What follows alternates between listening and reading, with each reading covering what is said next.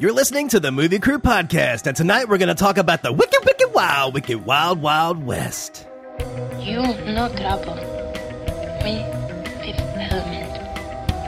Supreme Being. You will be a weapon. You will be a minister of death, praying for war. But until that day, you are cute. Sound off like you got a pair. Sir! Yes, sir! Yes! I was wondering what would break first. Your spirit or your money? You get nothing. You lose. Good day, sir. God is dead. Satan lives. The year is won. Fill your hand, you son of a bitch.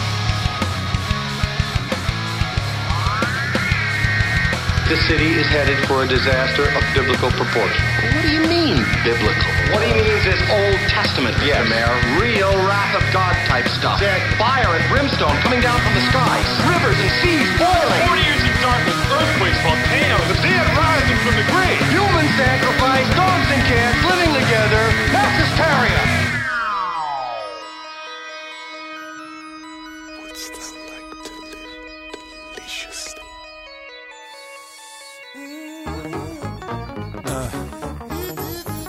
Wicked wild, wild. Wicked wild, wicked wild, wicked wild, wild west. Jim West, Desperado, Rough Rider. No, you don't want nada. None of this. Six gunning this, brother running this. Buffalo Soldier. Look, it's like I told you. Any damsel that's in distress, be out of that dress when she meet Jim West. Welcome to the podcast. We're your host. I am editor Brian Elkins. With me here tonight, cinematographer Jared Cowan. How you doing, Brian? I am dandy. Getting ready to talk about like the greatest movie ever made. Yeah, obviously. The Wild Wild West. And we also have costume designer Kristen Jones. Hello, hello. Hi. West. Back when Will Smith ruled the 4th of July summer weekend. He ruled the West. The Wild Wild West. Not true, though. Right? All right. Can we talk about these westerns that get like the sci-fi / fantasy treatment? Do they ever fucking work out? I was trying to think about some of these today, like Cowboys and Aliens that wasn't a big box office hit. What was that Josh Brolin movie, Jonah Hex or something like that? I didn't see that one. Yeah, Was I know. it good? No, they're all terrible. I'm trying to scroll down and see what the box office on this. So budget is $170 million. One of the most expensive movies ever made at the time. That's crazy. I wonder how much of that went to Mr. Smith.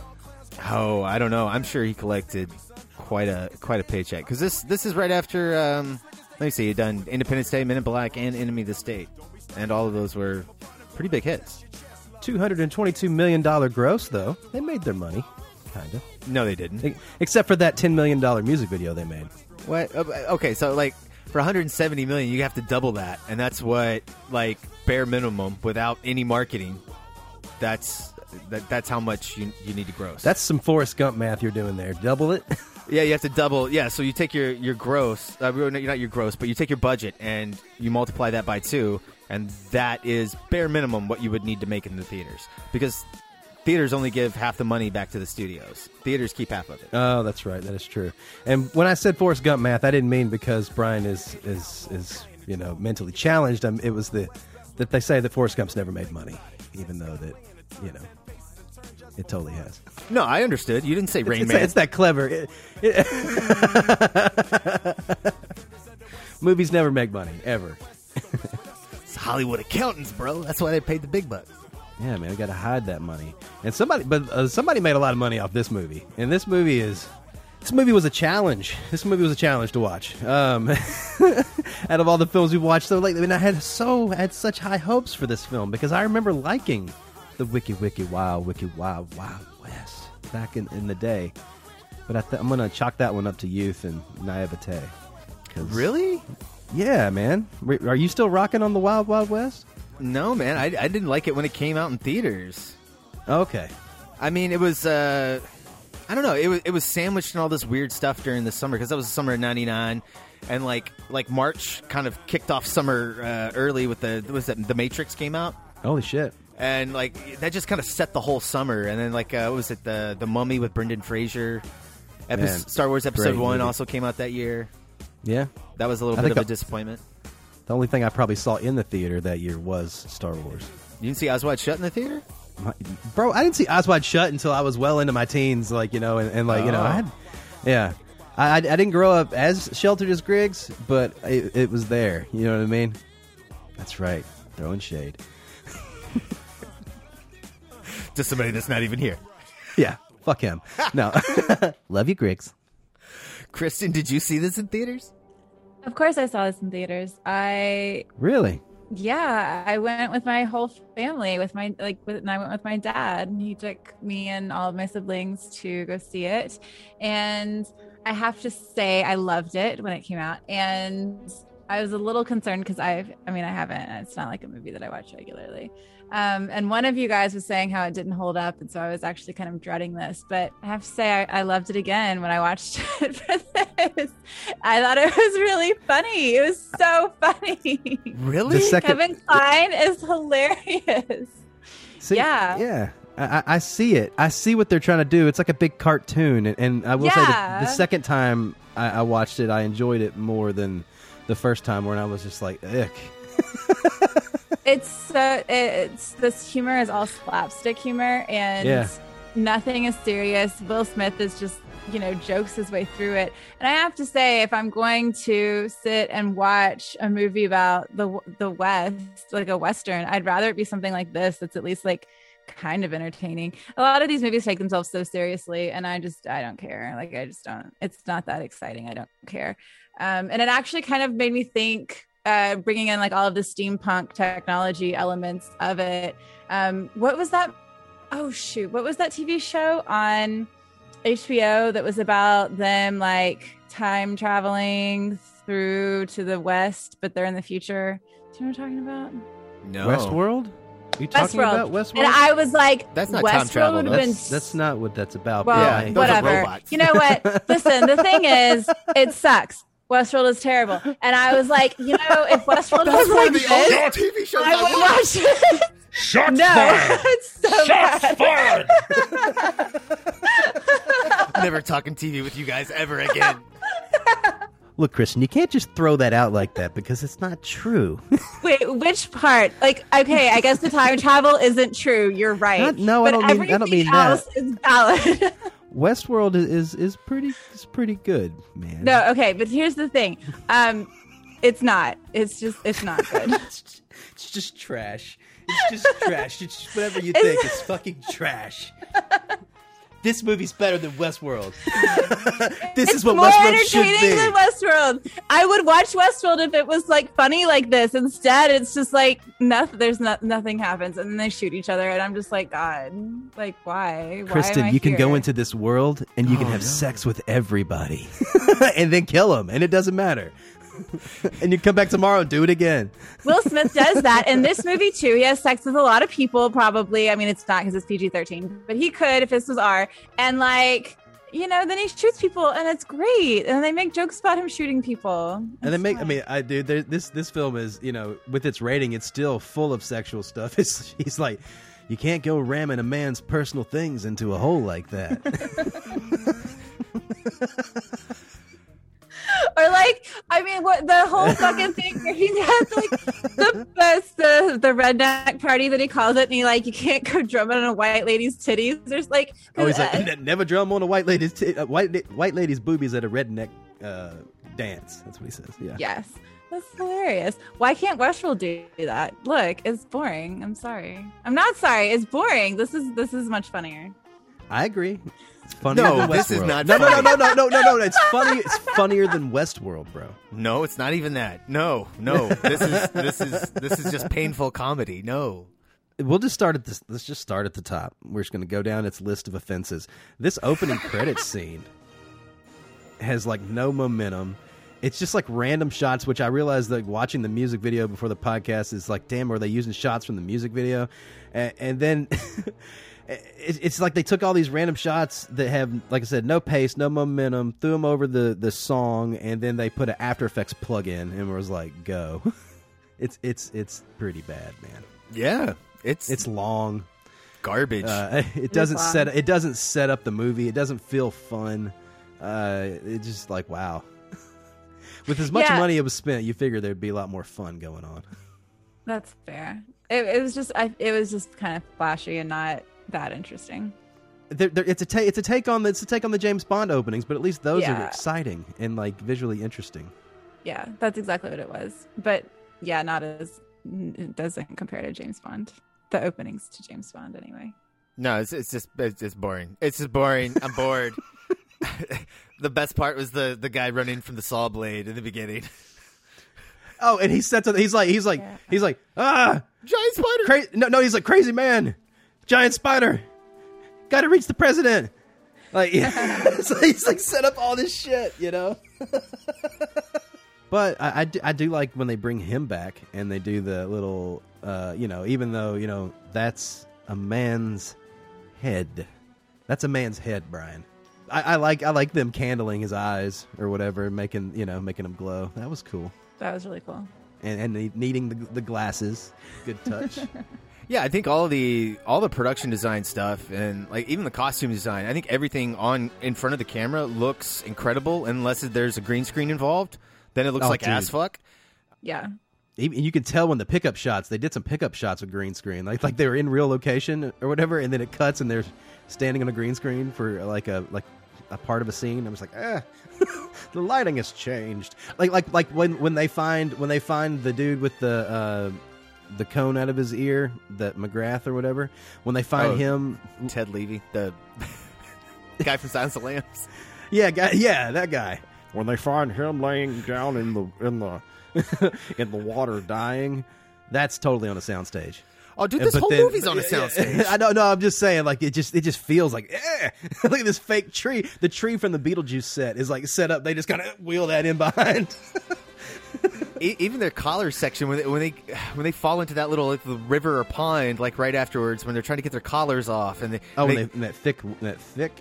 Well, okay, yeah. Oh, you're talking about when they were on the Star Trek, the Next Generation set, when they fall into that pond. Exactly. Yes, like everything. It's straight up. It looks just like it's like Star Trek. I'm like, wow, they landed on Kelfor 3 or whatever.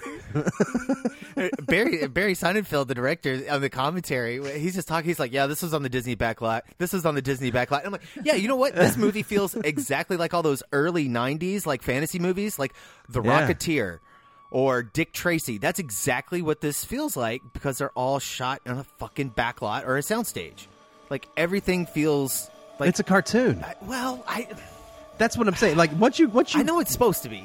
Once you get over that, and you're like, it's going to be ridiculous. Like when he's all the way down to the point when at the beginning of the movie he's trying to there's this runaway horse thing, like horse carriage or whatever, and he's on the front of it trying to stop it or whatever, and he ends up running up and going over the side of a cliff, but the cliff is only like it's only like 15 feet. And he's like, and then it's a cartoon. It's stupid. It's and it happens to be just right the same height where he can look in and see the guys there and all the.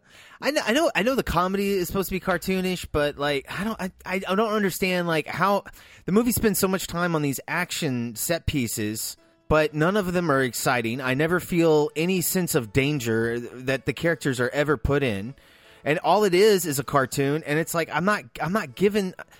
The action scenes are not played for laughs, and if they are, like, it's all like stupid stuff, like the henchman in the giant spider. Like, there's a scene where Will Smith's Jim West character has got to fight these like 3 different crazy henchmen. One of them's got like go through the different boss levels. Yeah, the 2 swords, and then one's got like a metal cap on his head, and then one's got like a rail spike sticking through his dome or something. No, he's a metal man, but the dude, there's a great line. That's it.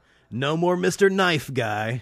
And he knocks the knife guy out the window, and then and then the Terminator shows up. But why should I care about this?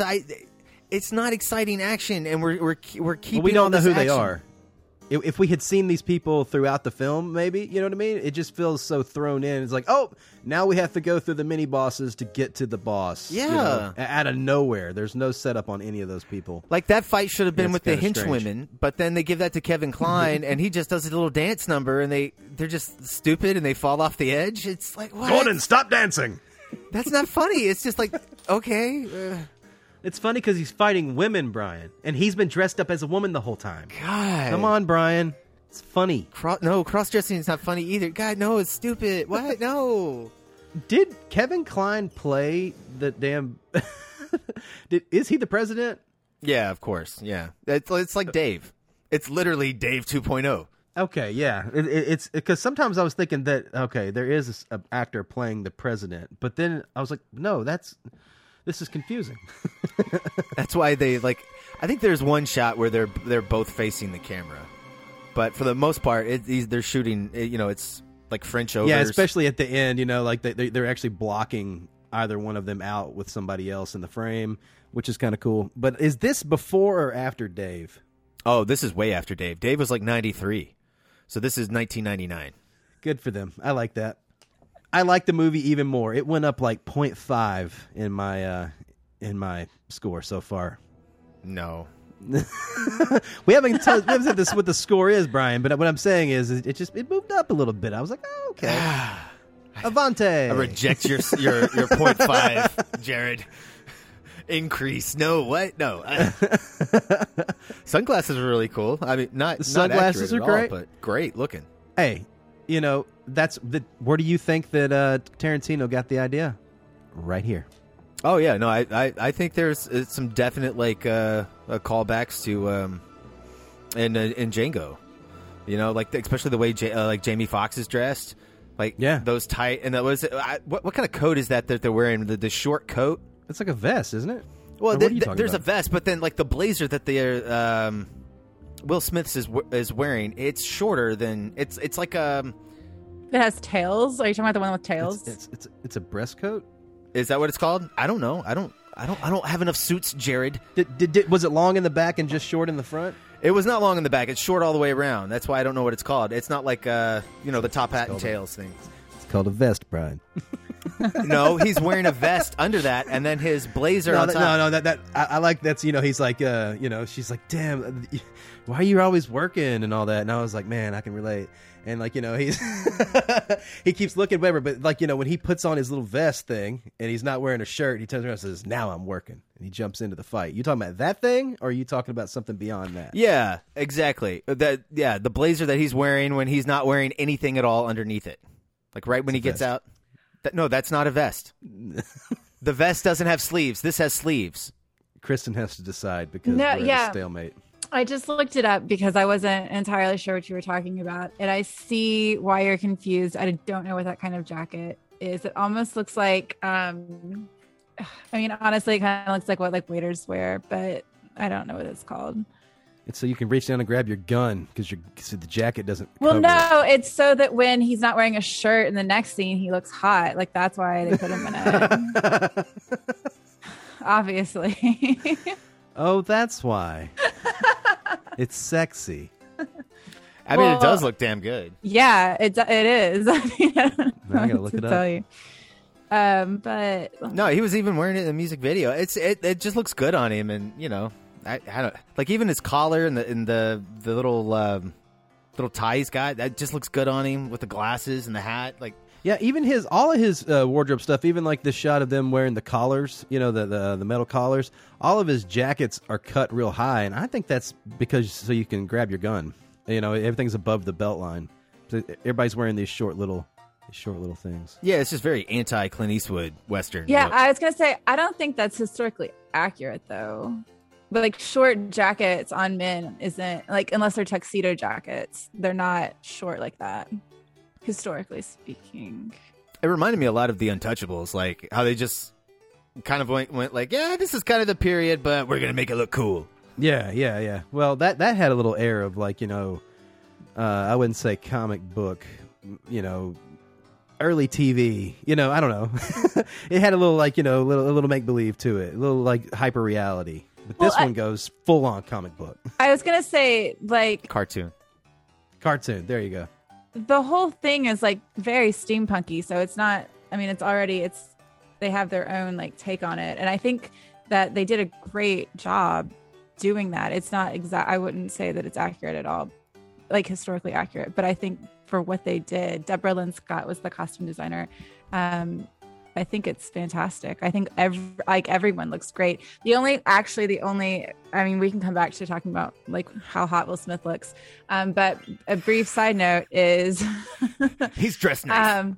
Well, yeah, okay, but like also, but I hated how the henchwomen were like wearing underwear. That was the only outfits that I did not appreciate in any of this. Like, it makes sense for like the concubines to be wearing underwear when they go to the whorehouse, but like there's no, like, they're doing stuff. Like, why are they wearing corsets and like petticoats? Like, they should be wearing clothes. Like, that was the only one that I really didn't enjoy.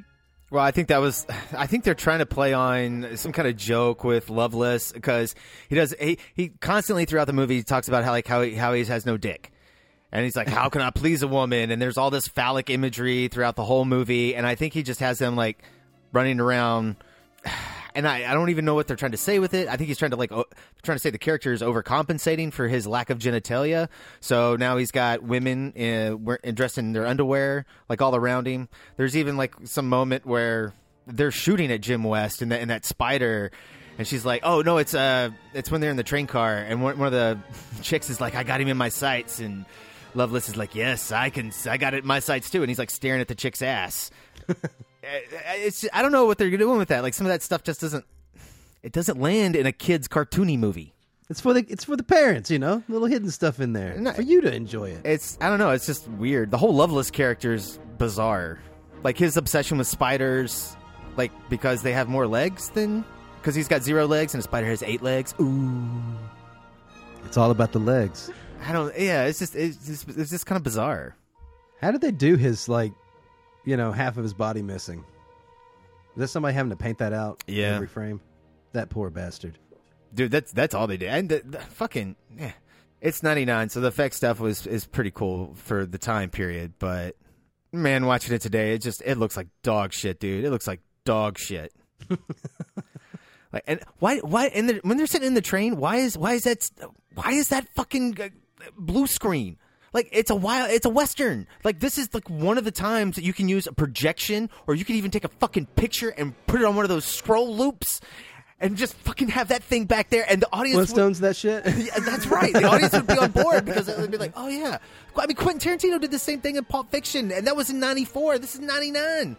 Have some balls and some, like, fucking just, if you're gonna do something, if you're not going to spend your $170 million and go shoot a train on a location and just actually do the shot for real, at least give me some kind of visually cool aesthetic to look at. Like, fuck me.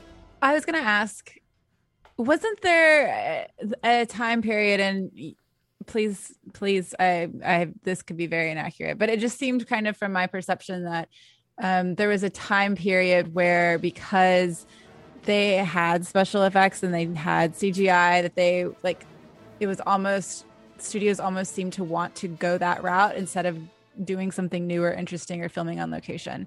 And I don't know.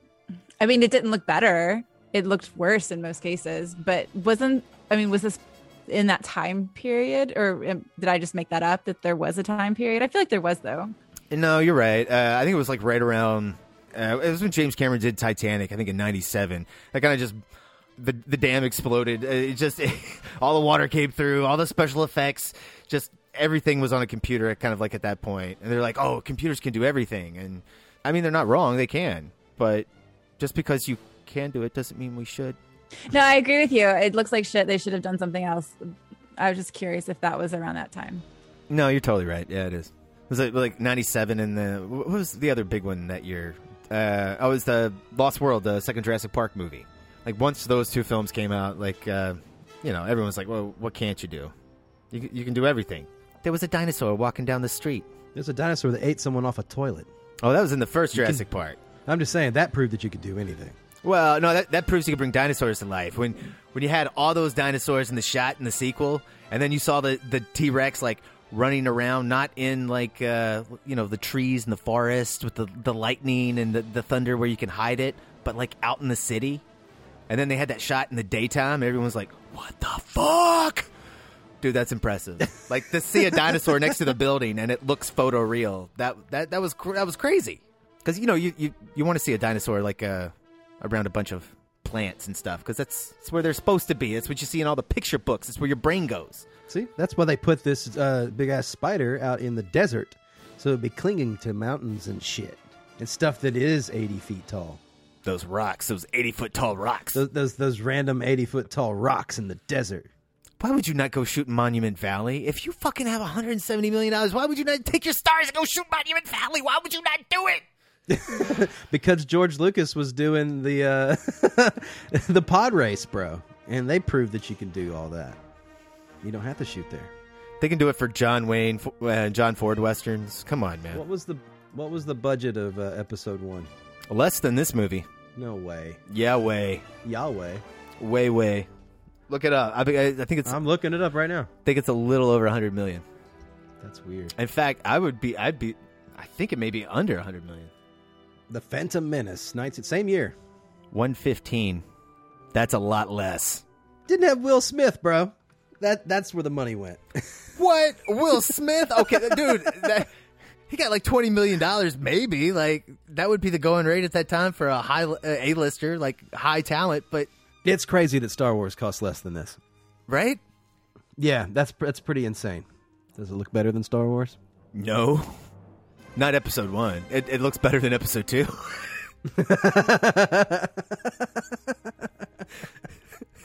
You know what I'm talking about. I do know what you're talking about. George Lucas is a pioneer. That's what you're talking about. Yeah, a pioneer. Brian, I think we need some motivation. All right, we gonna watch the trailer then? I think so. All right, we're going to take a break. We're going to watch a trailer for Barry Sonnenfeld's Wild Wild West. We'll be back. Not getting enough lift. We need more speed.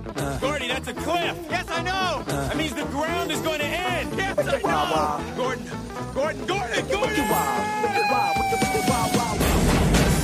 Before there was a Secret Service, there was West. Jim West. West, Jim West, Desperado, Rough Rider. No, you don't want nada. None of this. It's gunning this, brother running James West. Taming the West, so remember the name. Now who you gonna call? That's a GB. Now who you gonna call? G. Test your chest, loveless. Can't stand the heat to get out the wild, wild. Are you a dangerous spy or just a handsome cowboy who likes to poke around? I believe I'm that second one.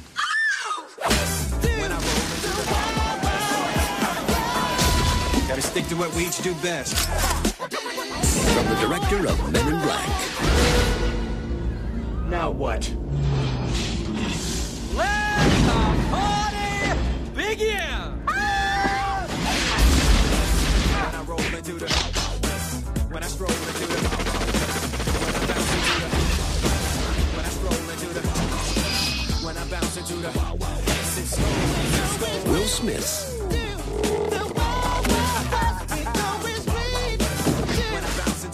Kevin Kline.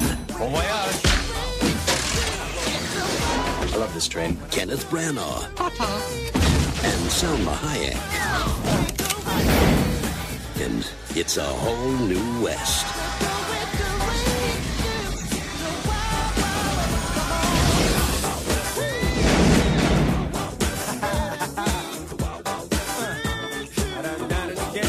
All right, we're back. That was a trailer for Barry Sonnenfeld's Wild Wild West with lots of trailer guy voice.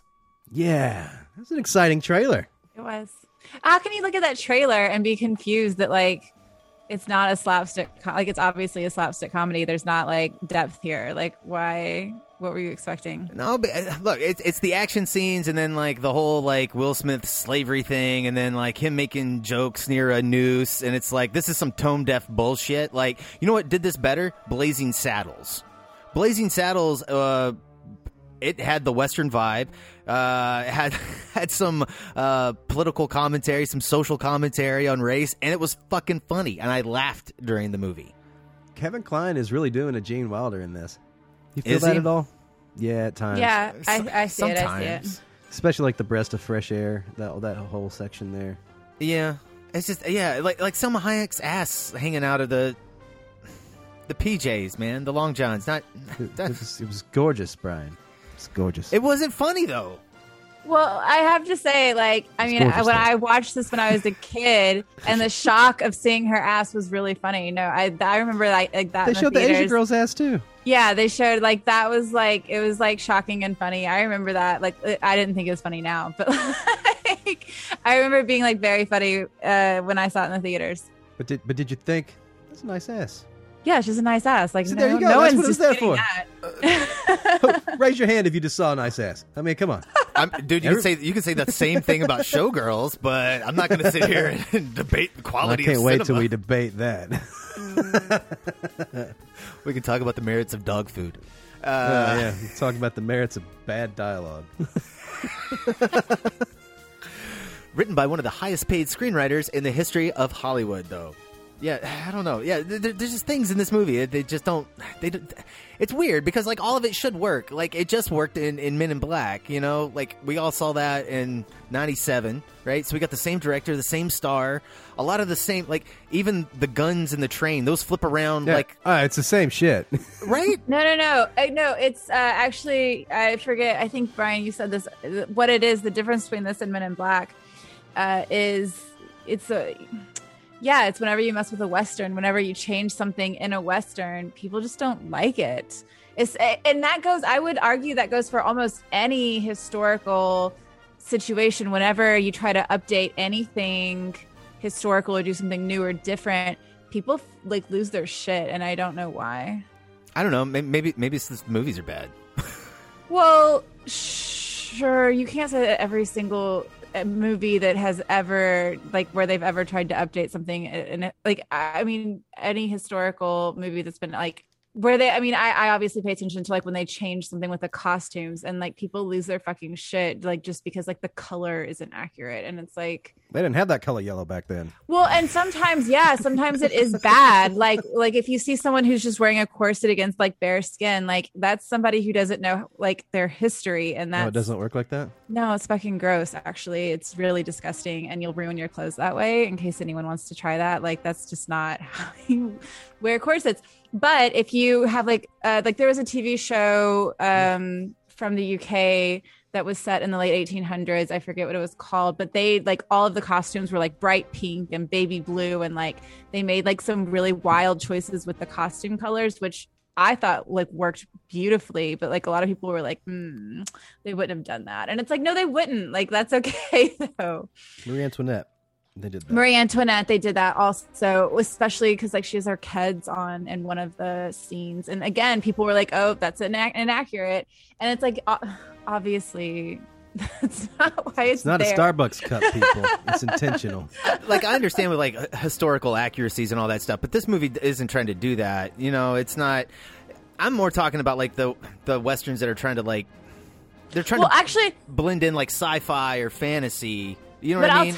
I'll tell you. So I saw this in the theaters with my father, and he did not enjoy it. And I remember asking him why he did not like it, and his answer, which is annoying to this day, is that he like launched. I can't even remember it because he launched into this whole like lecture. But basically, the summary of it was the technology to put a lot of this stuff together didn't exist for a couple more years, and like there was like a couple years after this movie was set, like they would have had this and then they could have done that to do this, and he like was sitting here and dissecting all of the technology and why it wouldn't have worked and how they were like several years off. And I was like, okay, like they still like this is fucking giant spider in the desert, like what are you talking about? But like people could do that. Like it's annoying. It's hard to let go. It's hard to look at it and go, it's a cartoon, and just let the ridiculousness happen. Especially because it is full of adults.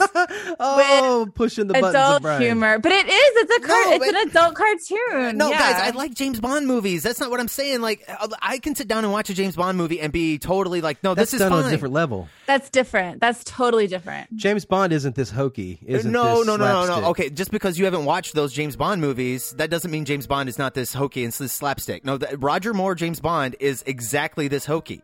This is exactly within the Moonraker, The Spy Who Loved Me umbrella of Bond flicks. This exact movie lives in the Bond franchise, and it is more entertaining there, and this just fundamentally does not work. I just don't know why. It's just, it's broken. This movie is like, when you're watching it, you sit down and you're just like, this whole thing is broken. Like, Kevin Kline looks like he's fucking about ready to fall asleep in some fucking scenes. He's like, did I get my paycheck? Did that come through? All right, cool. Thank you. Like, even Will Smith, like, this is the least charismatic I've ever seen the guy. There is a scene where they are both phoning it in so fucking hard, and it's their pivotal scene where Gordon is like, I'm going to help you get this guy. It's when they're sitting at the campfire, and Will Smith is giving his backstory on what he's motivated by, and they are both just saying the lines, and it is really bad, and it's cut. You can see they cut a lot of it out. I totally agree with that. Actually, I have to say, at like an hour and like 11 minutes, maybe 10 minutes, I paused it because I was like, is this movie over yet? And it wasn't. There was still more. But wait, there's more. I actually hate, like, after that, the whole rest of the movie. I mean, there are some moments that are okay, but like the whole rest of the movie is just like awful. And if it ended right there, before that scene, before any of that crap, before the knife fight with all of the men that you hated, Brian, like, I would have been so much happier. Like, I mean, I just, so we have discussed this before. I'm a total sucker. If you can make me laugh, I will watch anything.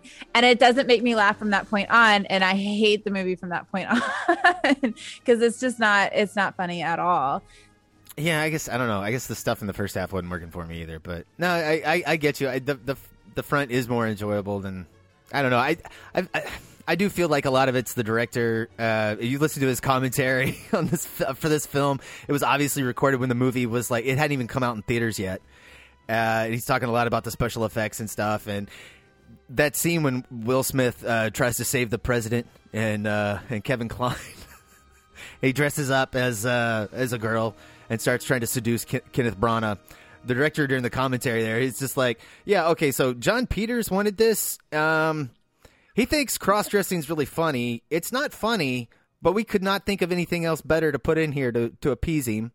So we just went with this, and I really hate this section of the movie. It's god-awful. You know, I have to say, kind of on that note, I didn't think the cross-dressing was funny at all, but I did really appreciate, first of all, the scene where they try and replicate a woman's breasts, and Will Smith is like, no, your breasts are too hard, and, you know, feel my breast, and now feel my breast. And I actually really enjoyed that scene. And I also really enjoyed how whenever someone was cross-dressing, Will Smith did make comments about being an ugly woman, but everyone else was just like, no, it's a woman. What the fuck are you talking about? Even when Will Smith cross-dresses at the end, and no one is like, oh my God, what the fuck is he doing in drag? Everyone is just like, oh, is she with us? And so I kind of I thought that was funny, where they were just like, Will Smith, who is obviously cross-dressing. Everyone was just like, oh, what is this lady doing? And like, no one was just like, I don't know. I thought that's what made it funny for me. Not that they were cross-dressing, because that's just, cross-dressing isn't funny. No, it's not. As previously stated, it's not. It's You're wearing ladies' clothes. It's hilarious. It's comedy. No, please stop. How do you guys feel about Mrs. Doubtfire Part 2? I like Mrs. Doubtfire a lot. I thought Mrs. Doubtfire was creepy, but also a funny movie, but creepy. I have not rewatched it in a while, and I don't think I want to. I haven't, but I thought it was creepy when I was younger, just because, for two reasons, and this is not relevant to the podcast, but no, like, like, okay, my parents were going through a divorce at the exact same time that movie came out. And on the one hand, I was like, that's so sad. Like, you know, because I wanted to see, you know, my dad. But he would just like come over, and I was like, how sad and awful and creepy that he can't see his own children. But then on the at the same time, like, how sad and creepy that he has to like cross-dress to get into his ex-wife's house and like deceive her and deceive the children. And it's just like, it's so icky. I thought the whole thing was so icky. I mean, there were funny moments, but like, awful. It was awful. I hated it as a kid. I thought it was so gross. Like, I couldn't imagine my dad having to like dress up and deceive everybody just to see us. You know what I'm saying? Like, yeah. How horrible. Well, we need to do it for the podcast. It's worthy. I did sit down and watch Maverick because I was like, oh my God, please tell me Maverick's still good. Was it good? It was good. I can't wait. We should do that one too. I enjoyed that. I was laughing at that movie. You know, Richard Donner he was actually going to direct this film. Really? Yeah, because he probably been better. He directed some episodes of the TV show, The Wild Wild West. Well, I think the guy who like the actual Jim West like was totally against this this film. And did you read anything into that? I didn't. No, research I didn't. It. I didn't even know about that. Well, cut me out saying it because I was lobbing something up for you because I don't have enough information on it, but I do think so. Yeah. Was he? He was like, well, "How dare you recast my character as a black man?" Basically, I think it was on it that really? lines. Oh, yeah, man. and then Really? also, you know, but like apparently he didn't like the you know the direction they went with it. It wasn't, you know, true to the original. Was it the trailers mentioned that this was from the director of Men in Black? So were these people under contract to be in this movie and direct this movie? And is that kind of how it happened? Man, I forget who brought it to Barry Sonnenfeld, or you know, it may have been Will Smith that actually brought it to Barry Sonnenfeld because they were actually finishing Men in Black when he got involved with the script. But then they had all the problems with the script. That's why there's like, I think there's like 6 writers that are credited for the screenplay, or 4 for the screenplay and then 2 for the story. I think the guys that got the story are the Thompson brothers, the Jim and John that wrote the Predator. Or Predator, the one with Arnold Schwarzenegger. But yeah, I don't know. I know this was a John Peters joint. That's why the giant spider's in it. Kevin Smith's got a what's that on? What DVD is that on? An Evening with Kevin Smith, or I think it's his first Q&A that actually like blew up. Well, it's a collection of stories from Q&As, and he tells the John Peters Superman Lives story, where Kevin Smith was hired to write the Superman Lives screenplay that Tim Burton was going to shoot with Nick Cage. And in that script, it's insanity. In that script, Nicolas Cage, Superman, was going to fight a giant spider in the third act. And he was just really, really into that. And that movie never happened. And in this movie, in the third act, a massive fucking spider appears. You know what this movie needs? It needs that spider idea from Superman. You know what? I had this idea. I had this idea for a giant spider, and I'm going to do it one day. It's a big-ass spider. John Peters he's a crazy guy. He was the head of Sony for like 3 or 4 years, late 80s, early 90s. Bro, he was Barbara Streisand's hairdresser. Yeah, and I happened to look him up. You ever seen that movie Shampoo with Warren Beatty? Yeah, did he do that? No, that movie is based on John Peters. The director is Hal Ashby. He's the guy that edited In the Heat of the Night, and he did Harold and Maude. Yeah, and Harold and Maude. Yeah, but yeah, that movie is kind of like the unofficial John Peters story. I'm looking it up because they seem to have changed IMDb around. Now, I want to double check myself before I bring it up and be wrong. But I think John Peters also did some catering in his career and was in control of catering and crafty on some movies. Oh, I don't doubt it, man. How the fuck he got to be when a I producer? saw that, I was like, really? And this was as recent as pretty recent. Some of the last stuff he did before he died. He died?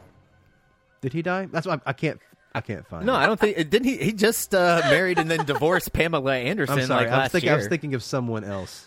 I think I don't know. He may be dead. Dude's super old. He was a hairdresser. Yeah, he was. No, man, he's still kicking. What I found interesting is that he did A Star Is Born, both of them. Mm. Like his very first movie he produced was A Star Is Born in 1976, and then he did the new one as well. He did the remakes. There's 3 versions of. Oh, is there really? Yeah, Is Judy there one Garland's. beyond? Yeah, Judy Garland's in the first for Wizard of Oz. She's in the first one. Oh, who's in the 1976 one? Barbara Streisand. Oh, well, there you go. That's the only one I knew of. Yeah, that's how I can't remember if he met her before that point, and they started. Oh, I guess he was doing hair for her, but I think that's the movie he started like producing. And of course, there's like everyone's like, how much producing did the hairdresser actually do? I don't know, but he makes an amazing shrimp cocktail. I'm fucking telling you, we should get him to cater our next film. It's not that his catering stuff is not on IMDb, but it is on his Wikipedia page. So I don't know if it's true, but he probably makes a damn good grilled cheese. Oh, dude, while you're waiting for your beehive to get done, you need a snack. goddammit. He's like, you know what? You should really get those tips frosted, Brian. And then look what happened to Brian. Sorry, I'm bald. I got him frosted a little too much. We didn't bring up the RCA dog moment. Oh, that actually made me laugh. I laughed at that. I noticed. I remember seeing that scene and as a kid, and when that dog goes in, and for some reason in my head, I always remember that because it has a little weird feeling to it. And this time when I watched it, I realized that weird feeling I was feeling as a kid was that they are fucking digitally slowing that shot down, and it's stuttery, and it makes me angry, Brian. I didn't notice that mistake because that was one of the only times like I was laughing and my eyes were like a little squidded. It was like, oh, that is awesome. It's a cool moment. And they slow it down because they need a little bit more out of that moment because it's great. But that was a good moment. Yeah, I like the paintings, the assassins. Oh, that was amazing. Oh, dude, yeah. And then the little button at the end where the one falls from the ceiling, even though he didn't ever shoot up. I think that in that shot where they cut low angle on him, where he's like, pow, pow, pow, pow, pow. You got the gunslinger shot, from the hip up. He should have shot straight up. I don't know. Maybe that bullet bounced around or something. Yeah, ricochet, dude. He's Jim West. He's got this. But I love how late that those paintings come alive. He goes in there and he's like digging around in the office, and then the Asian lady comes in and they have their whole thing, and then they're like, are you just a cowboy that needs to poke around? East meets West. Oh God, I forgot about that line. It's so terrible. See, his last name is West.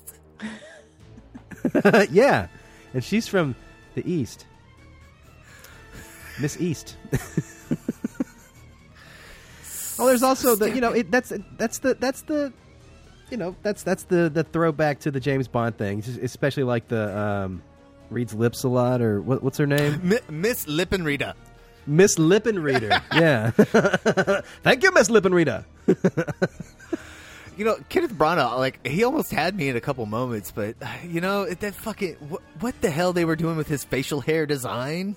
It was so goddamn distracting. His epic beard, bro? I couldn't even laugh at his jokes. I just kept looking at his face, just being like, what? It's cut there, and then here, and over there, too? What? And it's just so... It's so dark, bro. Like, why did they give him, like, black hair? Well, when you don't have the rest of your body and you can only really focus on one thing, and it's facial hair, you really got to get your facial hair game on. Yeah. Oh, I did like his little sex bed. That's got the. Oh my God! With all, there's so much shit going on in that bed. But it's got the little cutout for the wheelchair. Yeah. So he can go up below one of the girls that's hanging in the handcuffs. Just like, oh, that's all right. That's subtle. Go fuck you, fuck me. That's funny. That's awesome.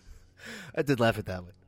Ted Levine's fucking earwax thing when he empties out the glorious ear juice.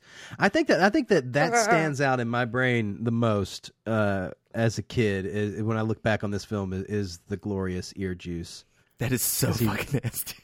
He really wants to hear Kevin Kline sing "Soldiers from the South" or whatever the fuck they're singing. I don't know. So yeah, some patriotic Southern Confederacy song that got everybody in the place all riled up. I gave half my body to the Confederacy. The United divided. Kevin Kline got me with one of his one-liners when, who's the train driver? He's in all kinds of shit. He's great. Oh, he's in Blood Simple. That's he's so solid. He's so solid in this role as well. He's just a good little character actor. E. Emmett Walsh. That's his name. When he comes out and he's like, you hurt my train. I'll throw your ass off of here or whatever. And then he goes, Coleman, that's my truffle reduction sauce. He's sitting there holding his pan. I think it's funny that Kevin Kline's like, he's this like little tinkerer, but he's also into, cooking and fine wines. And he's always got all this shit going around. He's got a badass train. Even though the train makes no sense. Like at any time you could be like spun upside down and like you're hanging underneath the train. And how are you belted in? Like, how does that work? Why, if you're trying to get somebody out of your train, why would you strap them in and then flip them over? Yeah, well, I guess to scare them and to interrogate them. Well, it's so you can like capture them and like take them to jail because you're not supposed to just kill them, like which you'd be if you would toss them on the tracks like that. So they're good guys. They're good guys. You keep them alive. I know, but why put them underneath the train? Like if they're already like on a pool table strapped down, why flip it over?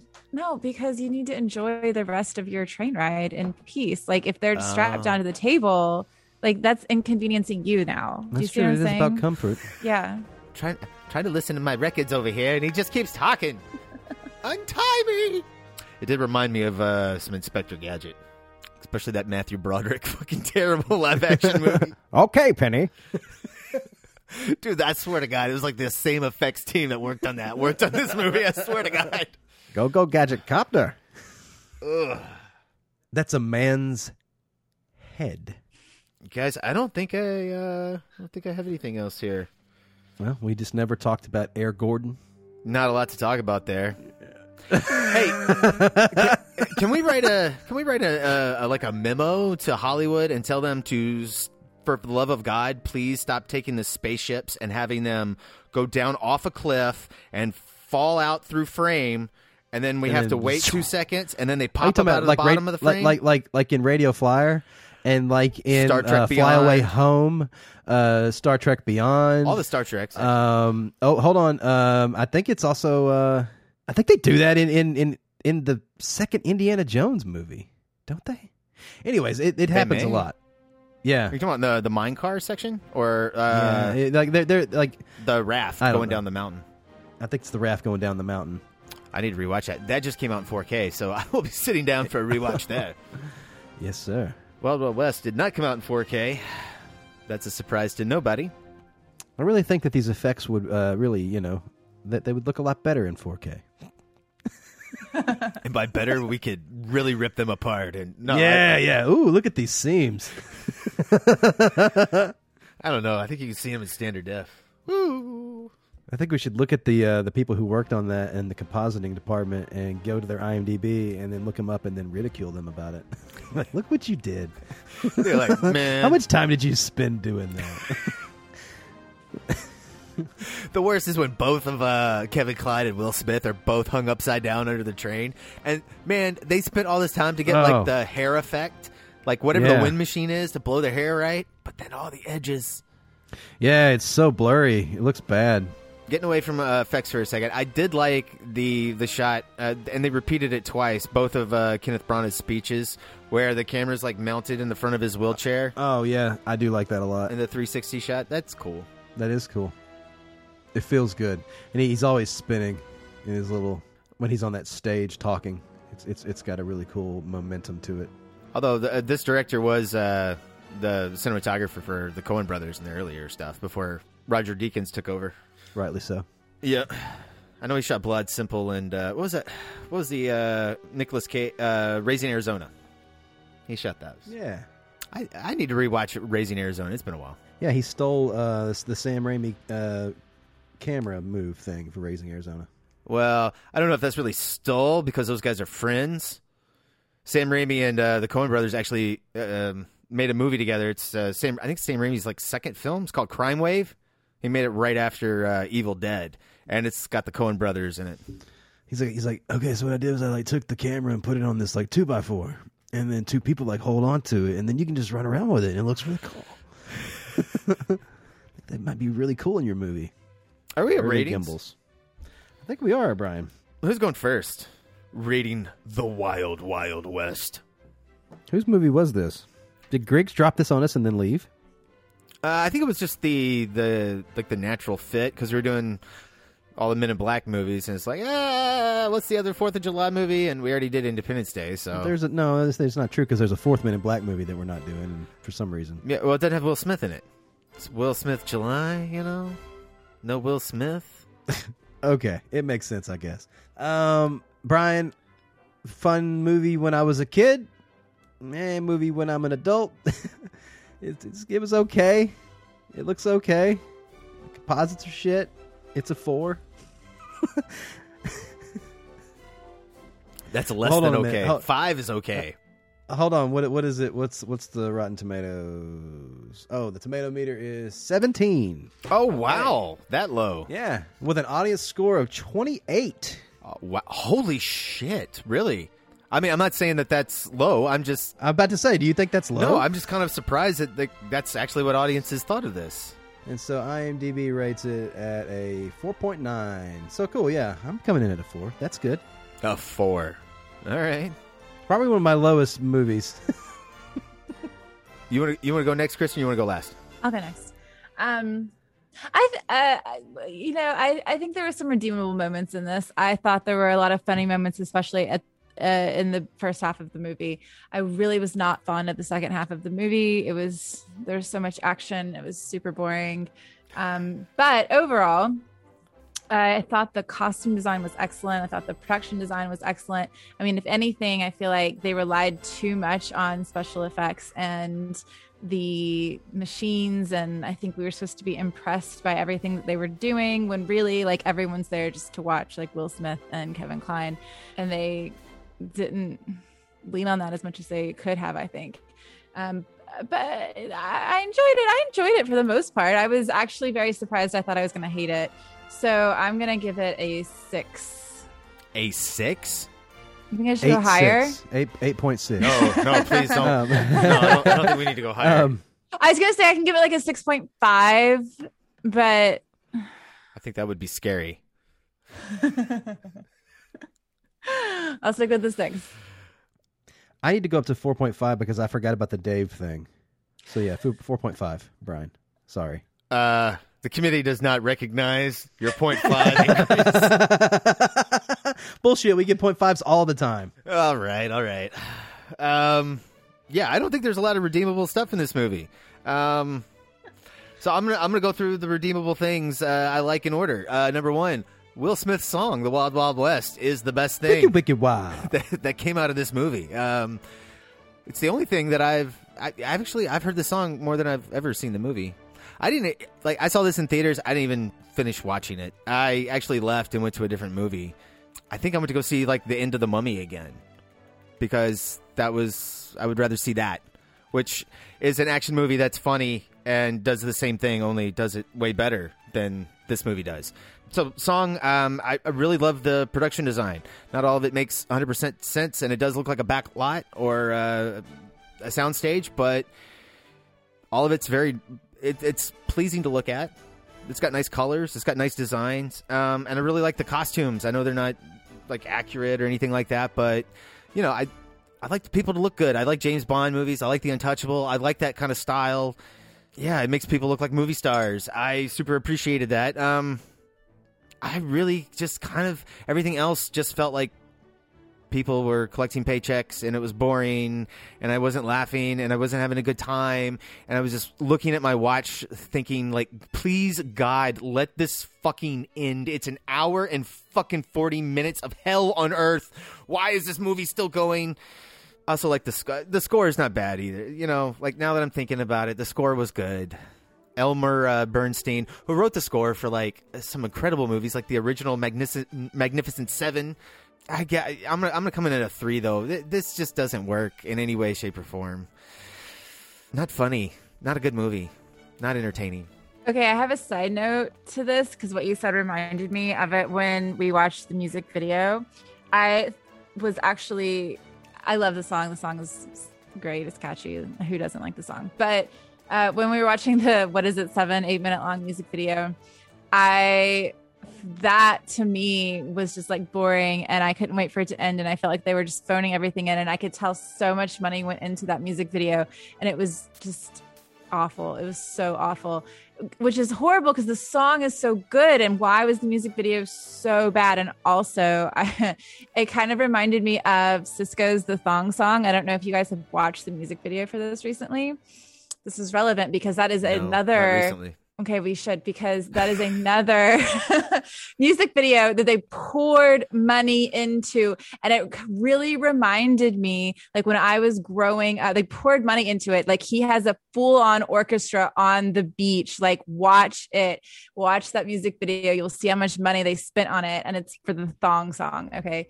But it really reminded me when I was growing up, watching all of this, seeing how much money they poured into it, seeing movie stars, you seeing movie stars on screen and how great everyone looked, and everyone, like, even if it was shit, it still looked amazing. And you could tell someone was trying. I don't know exactly who, but like someone was trying. And like, that is why I really wanted to get into like movies and do all of this stuff. It was just like, I don't know, it was so exciting. And I feel like a lot of that is lost now. And so I feel like when I watch stuff like this, it just reminds me of that, of how like inspired I was when I was a kid. And I think that's why I rate them so much higher than you guys, who are probably more accurate.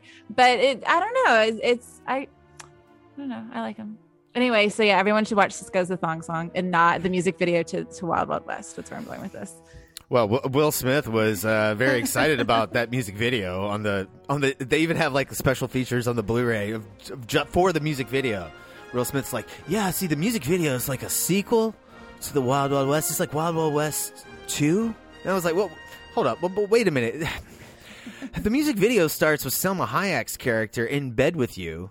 And we've established at the end of the Wild Wild West that she's got another husband, and that's who she goes off with at the end of the movie. And she leaves both of... Yeah, that doesn't make any sense at all. Dude, he clearly died, and then she was like, you know who I need to marry now is Will Smith. Now she's got her money. Now she's got the money. She moves on. The old scientist guy finally kicked the bucket. He was, yeah, like we all saw him at the end. He was old. Like, she's ready to move on. Like, it's okay. This is several years later, or at least 1 year later. And so, yeah, it makes sense. It is the Old West. I mean, that guy definitely looked 40, and that's like 100 now, so...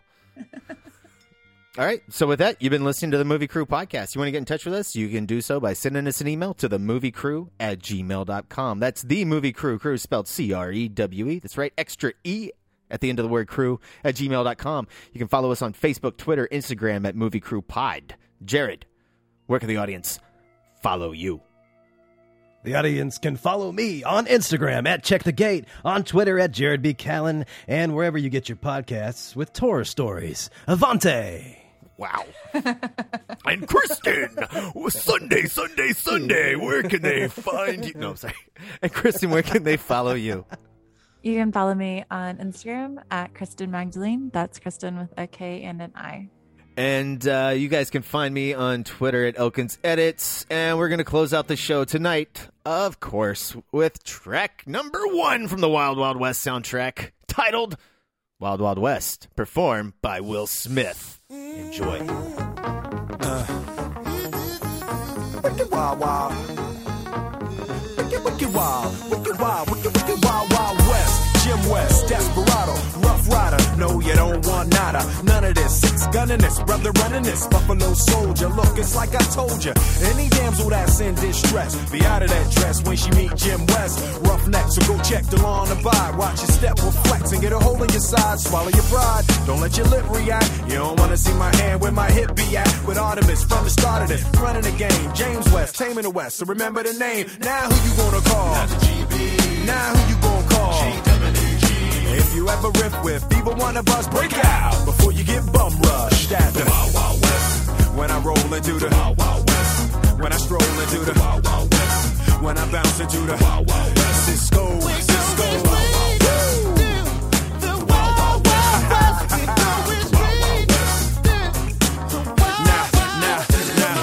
Once upon a time in